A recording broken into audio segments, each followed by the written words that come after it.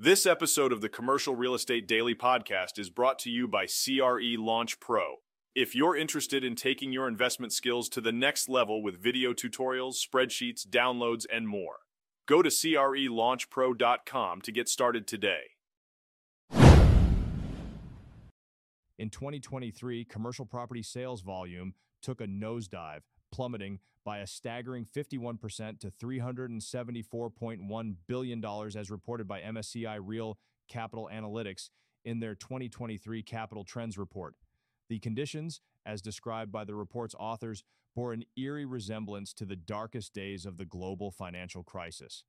The decline in sales volume was particularly pronounced in the apartment sector, which saw a whopping 61% drop, totaling $119 billion in 2023.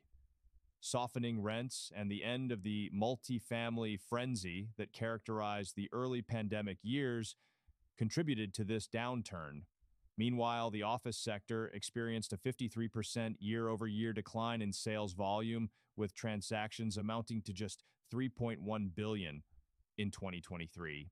Despite the stark decline in sales figures compared to the previous year's highs, the report highlighted that when viewed in the context of average annual deal volume figures from 2015 to 2019, sales activity was only down by 32%.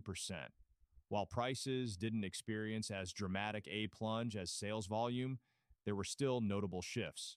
Office prices, for instance, saw a significant 16.1% drop compared to 2022. However, this drop was the most substantial among the property types surveyed.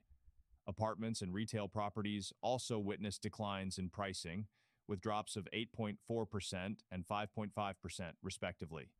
Nevertheless, these decreases fell short of the fire sale discounts that many investors had anticipated. Comparing 2023 CRE prices to their peaks in early 2022, before the Federal Reserve embarked on its interest rate raising campaign, some declines were more pronounced. Central business district office buildings, for instance, saw a staggering 40% drop in value from their 2022 peaks, while overall office values experienced a 20% decline. Conversely, apartments retained 85% of their peak value. Hotels saw less than a 5% discount, and industrial real estate remained unchanged from its 2022 peak.